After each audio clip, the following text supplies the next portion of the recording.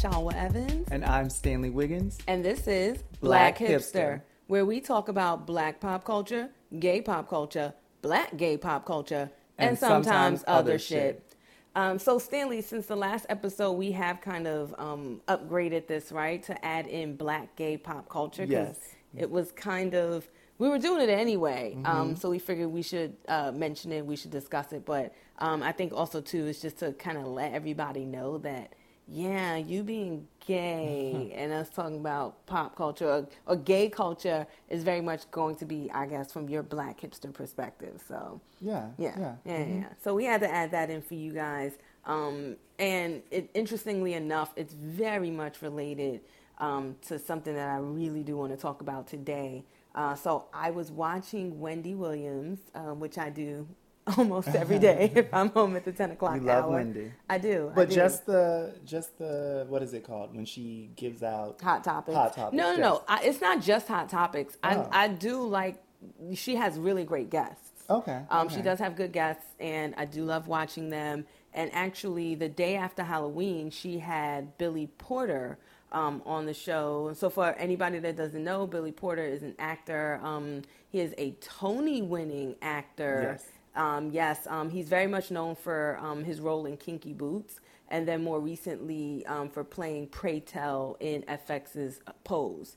I think that's where a lot of people who just weren't plugged into like the gay media, gay pop culture, that's where they were introduced to him. Yeah. And he was awesome. He was fabulous. He was fantastic. And they were talking about an op-ed piece that he had written for Out magazine, for Out.com. Yes. Have you read the piece? Yes, I did read the piece. It was a lot to digest. Lot. It was, because there's a lot going on in there. He's talking about so many different subjects, which, by the way, guys, just so you know, we had an issue with one of our mics. So Stanley and I are kind of sharing the mic a little. So we're sitting a lot closer than we normally do. But we're making it work. We're making it work. Yeah. If I'm yelling in your ear, just let me know. No, I you're know not. I'm pretty loud. You're not. You have to, Okay, use good. that diaphragm. Okay, good to know. Okay, so back to the piece. I did just want to address it because, like I said, he is talking about a few things. So first of all, for anybody who didn't read the piece, he is sort of revealing past sexual abuse in his life, and he's very explicitly detailing a time in his life where he was being, sexually abused by his stepfather, and his mother did not know. And he talks about how it went on for years, and when he finally had the courage to tell his mother, and what transpired thereafter in his life, and how he's trying to heal, and then also how this is all sort of related to the Me Too movement and the Brett Kavanaugh hearings and Bill Cosby and Matt Lauer, and we can go on and on with that list. So I'll just stop it right there. But yeah, it was a very interesting piece. I didn't think it was as explicit as he kind of sort of disclaims it to be at the beginning, because he says, disclaimer, this is not for the reader's comfort. Well, sorry to interrupt, but I know for me, the moment where he mentions that he was abused, and then I guess I'm going to say it, when he talks about how he was made to give his stepfather oral sex. You can say what he said that he got his face fucked. Well, yeah, but then he also says face fucked, but then he talks about what beer can of a, he describes Coke can of a girthy dick. Yeah. There's some description there, and I think that's a little, it made me, clutch my pearls a bit, just a little. You're such a Southern boy. But I didn't think it was the most well-written piece. No, it was not. As a writer, it was not. I'm going to always look at those kinds of things. But I do think that it's a compelling story, and I appreciate that he told it. It's something I think we were kind of talking a little bit about a few weeks ago, of course, with the Brett Kavanaugh hearings and everything. And I think I was telling someone that story, too, about the boy coming up to me in the cafe, and then this other guy kind of like nudging his card towards me, like he wanted to date me. And I was just like, and the thought in my mind, it did kind of go back to these hearings and Me Too and Time's Up and all these things that are going on, because in my mind, whenever I'm approached by a man or a boy in this very inappropriate way, I'm always sort of thinking, who the fuck taught you to do this? Where did you learn this behavior? This is how you approach a woman. This is how you approach a woman in the street that you don't know, who is a stranger, that you are either attempting to get to know or attempting to work with in some capacity.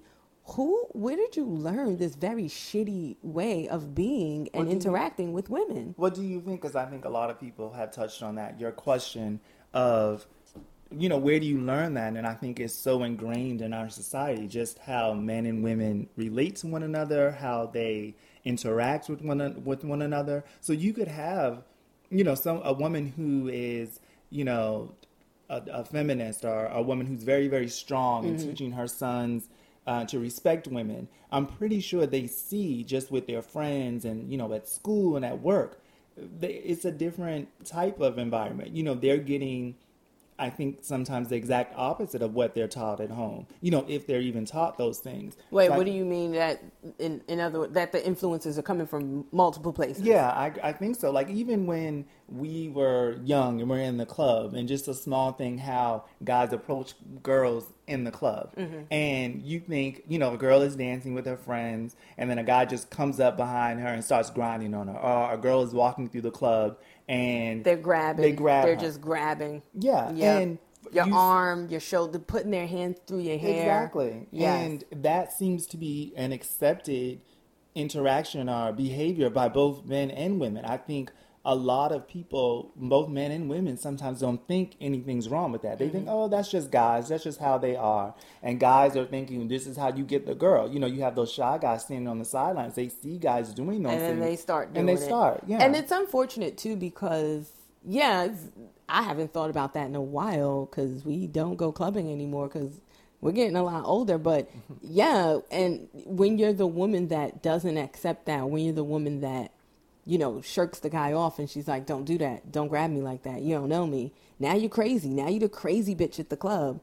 And then they're upset, and now it's a confrontation. And then you are faced with, okay, am I going to have this confrontation? Am I going to leave? Am I going to now be in danger? Is this a physical threat now to my being? Is there a sexual threat now? It's crazy. Yeah, and I think a part of that is, but I remember reading somewhere before, and I've said this a couple of times, like, they did a poll, or they sort of put a group of women in a room and said, what are you most afraid of? At first, they said to the men, what are you most afraid of from a woman? And I think rejection. Yeah. And they asked the women the same question, what are you most afraid of from men? And the women said that he'll kill me. And some of the women said he'll rape me. Yeah, I was going to say, I thought you were going to say he'll rape me, because I've seen that before. Yeah, and it's just interesting how, you think nature versus nurture, which one came first. And I think a lot of it has to do, definitely, men have testosterone. Science has proven that men, for the most part, have more testosterone than women, but that doesn't mean that the behavior, the way it manifests in our behavior and all this sort of patriarchy is definitely something that our society has constructed, and it needs to be broken down. And the article that we were reading about Billy Porter, really, that took it to a next level, where there's abuse, there's sexual molestation. Right. Sexual molestation, I guess that doesn't need molestation. Yeah. It doesn't need the sexual part. It's But, that brings into, I think a lot of families, and particularly, he's a black man. Was he from the South? No, he was from Pittsburgh. But, black families, we tend to not talk about things as much. And, things like, abuse in the family. It's just like, well, the mother knew, and then she decided to stay with her husband, because she also felt like, what are my options? But I think that happens quite a lot with black families. Oh, for sure. Interestingly enough, he says in the article that he told his mother to stay. His mom was born with a disability He says she was born handicapable. And so he said, what is she going to do? A woman with a disability who can't work with 2 mouths to feed? No. He's like, she needs her husband. Mm-hmm. But I think that speaks volumes to exactly why the women who aren't told by their children to stay, who will stay because there's that need, that support.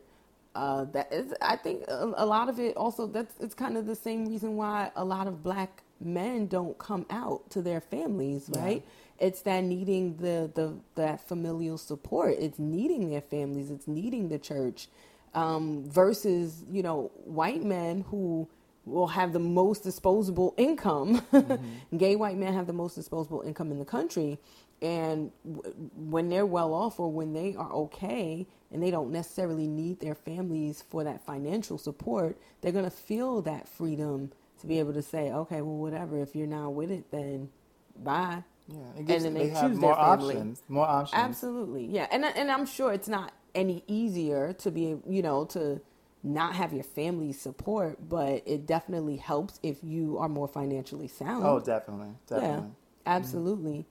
And that's crazy, but I'm pretty sure that's what a lot of women who find themselves in that position where their husband is found to be abusing their children and they stay, that the woman is a lot of times either abused herself or came from a background where she was abused as a child, or she's in a position where she needs that support. Oh, definitely. And she can't go and do it on her own, or she doesn't believe that she can. Yeah, and it's interesting, too, because, it's very complex, and we're not experts in this field, but it's just interesting. No, we just two folks black hipsters chatting about something very intriguing that we read. And that is not new under the sun and has been going on since human beings were on this earth.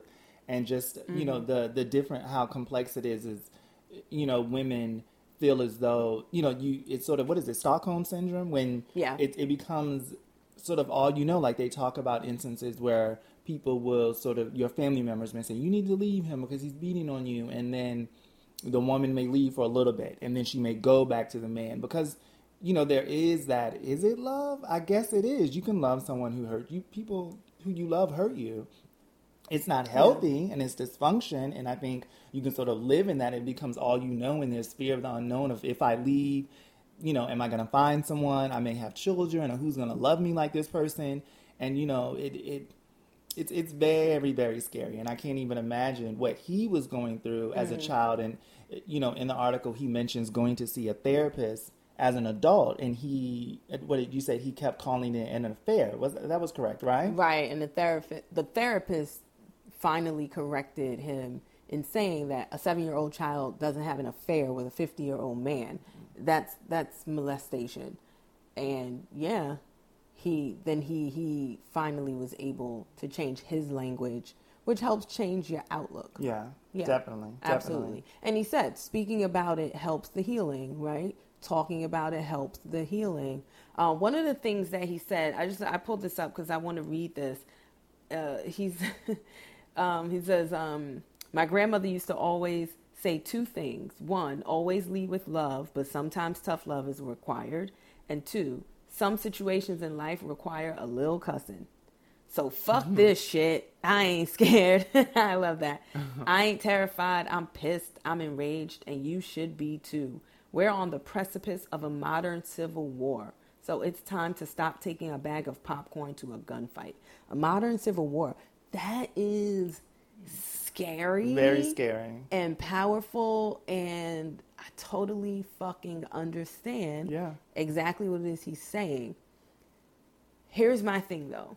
Towards the end, he says, vote, bitches. He says, vote, bitches, while we still can. It's the only power we have. How do you feel about that? I know you're about to tell us. Yes, because even that still, it doesn't make me feel better, right? It doesn't make me feel better. No. Look at what happens on voting days, right? Exactly. Super Tuesday. Look at what happens. And also, sometimes we vote folks into power and we think that they are going to be this big savior. And I'm going to address this. Bill fucking Clinton. I'm not going to even get into the nuances of all these different things about the Clinton Foundation. I just want to talk very much on the surface, this Bill Clinton, Monica Lewinsky thing, how he says decades later, he still would not apologize to this woman.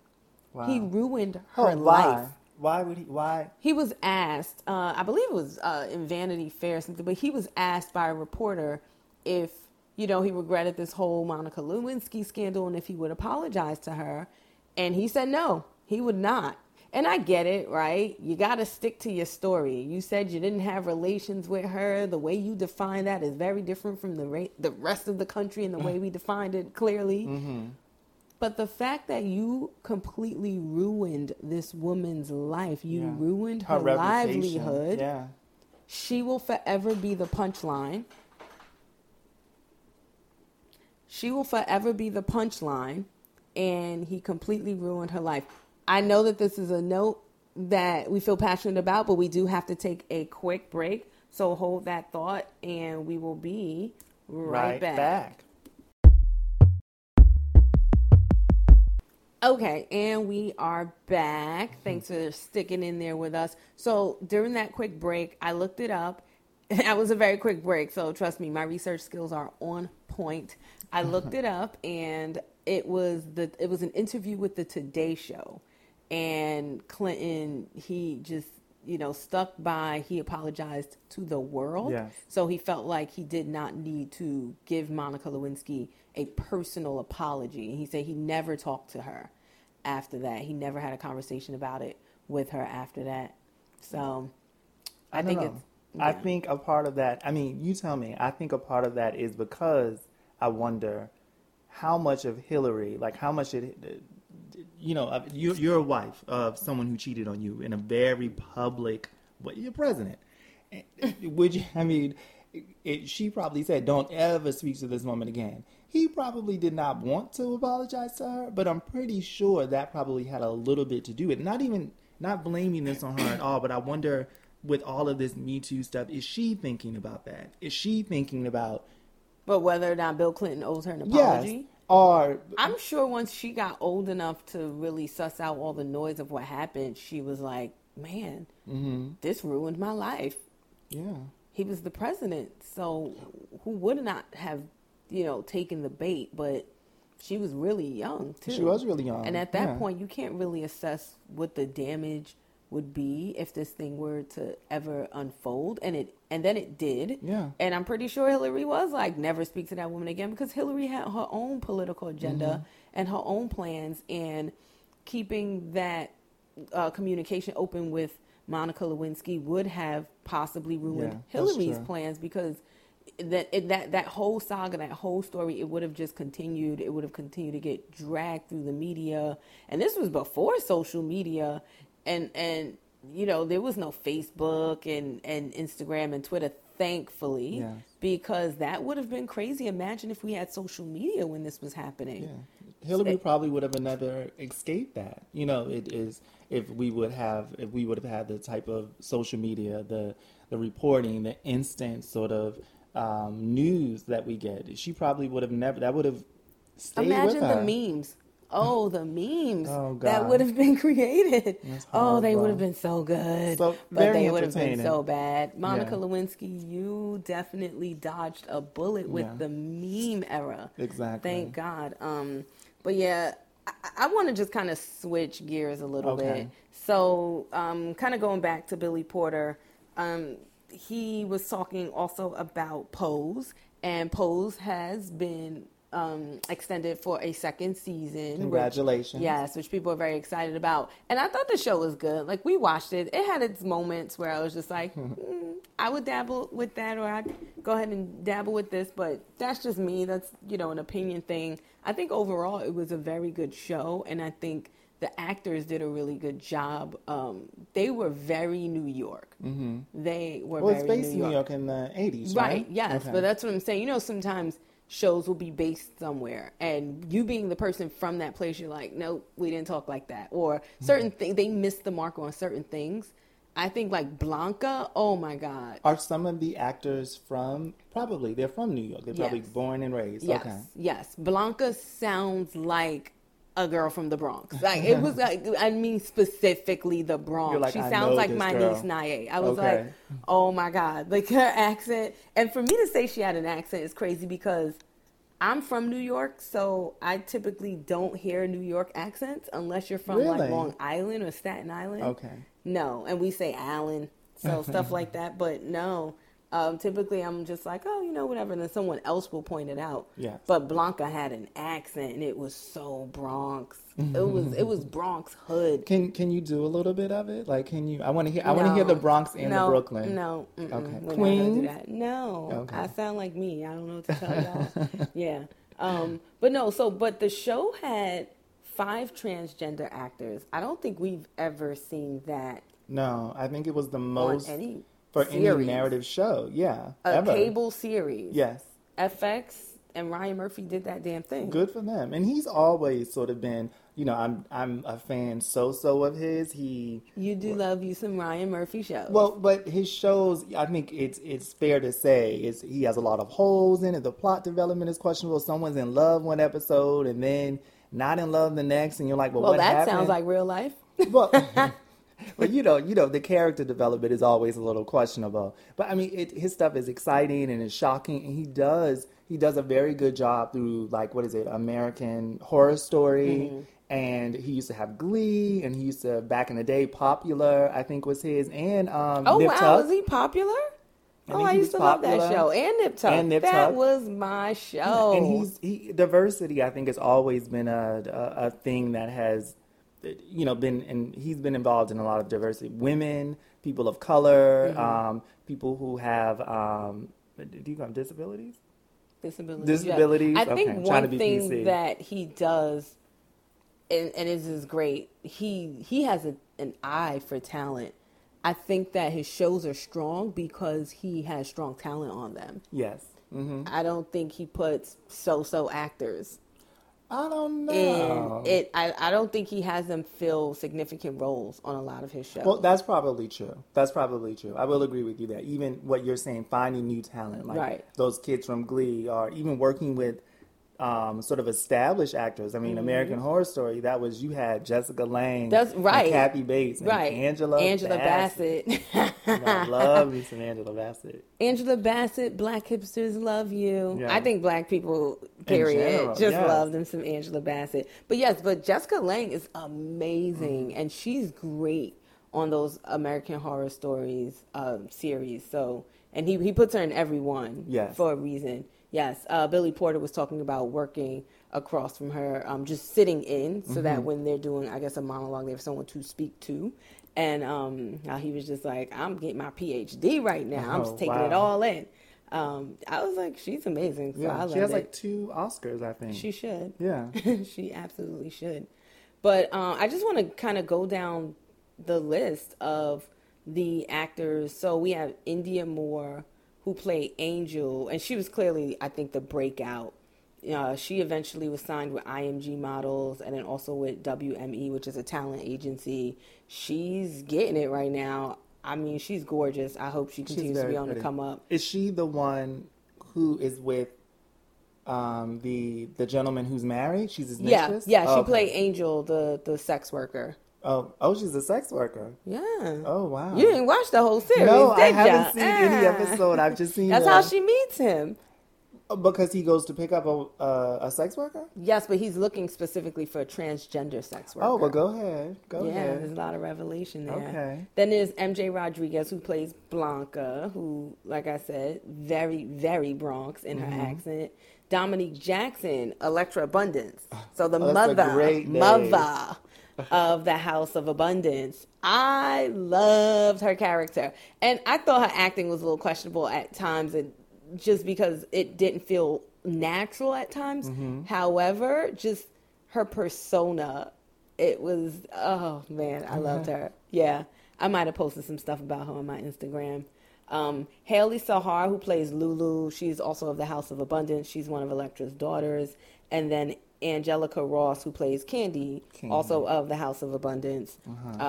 She had them Angela Bassett arms. Oh, really? Oh, she looked good. And the one episode where they're talking about her not having the body because she doesn't have the breasts and she doesn't have the butt, and obviously this is something that exists in the transgender world, and in the ball scene, it was a thing, right? So coming with like fish realness. Oh, wow. It's a thing, and she just wants a little bit of it. So she gets injections eventually because she keeps trying. Of course, bad ones, because she ain't got no money. She goes to somebody's like basement motel or whatever. Oh, that's sad. Yeah, and too many girls are doing that.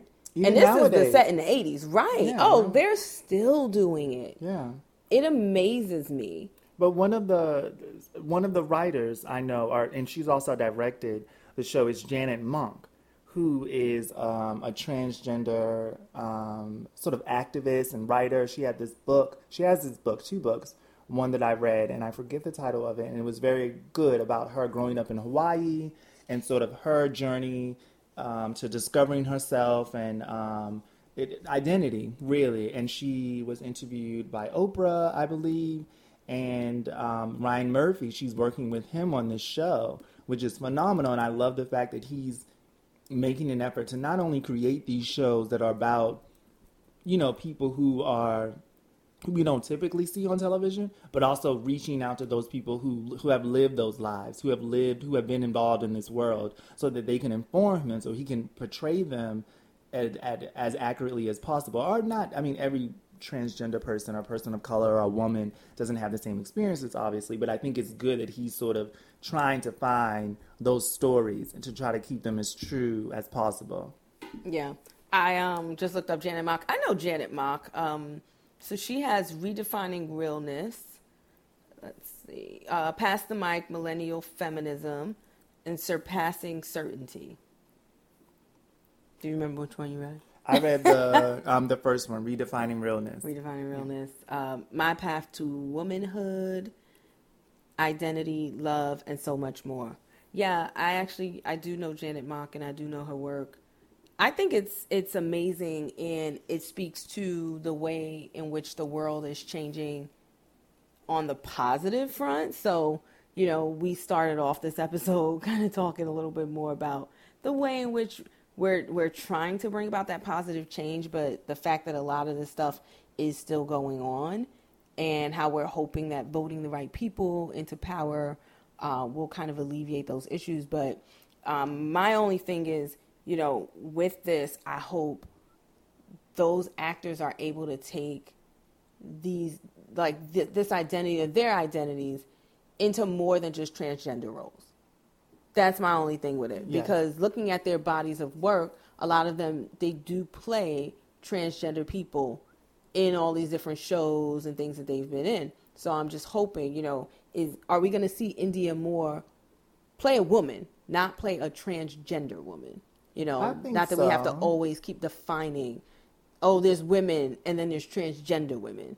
Why can't we just call her a woman? I think so. I think it's in the beginning, it's just starting, and transgender issues are very much, I think, need to be brought to light. And so you want to tell those stories. So whether you have Laverne Cox on Orange is the New Black and how she was in prison, or jail, I'm sorry, and then she was at one point in solitary and she wasn't able to get her medication, her estrogen. Right. And, these are things that people go through. And I think eventually, and then she was on another show which was canceled called Doubt, where she was a transgender lawyer. And it was the first role that a transgender person had on, I think, primetime television. And then she was nominated for an Emmy. So I think it's important now that they have that visibility. And I think eventually, hopefully, more transgender people will get roles where, like you're saying, they're playing real women, not real women, I'm sorry, where they're playing men and women and they're not in a transgender role. Right. Because you have, what is the other show? Transparent. And right. There have been other actors who've been around for quite a long time who are transgender. Candace Cain and all of these people who sort of paved the way, and they had to struggle. So hopefully you see that influx of more talent.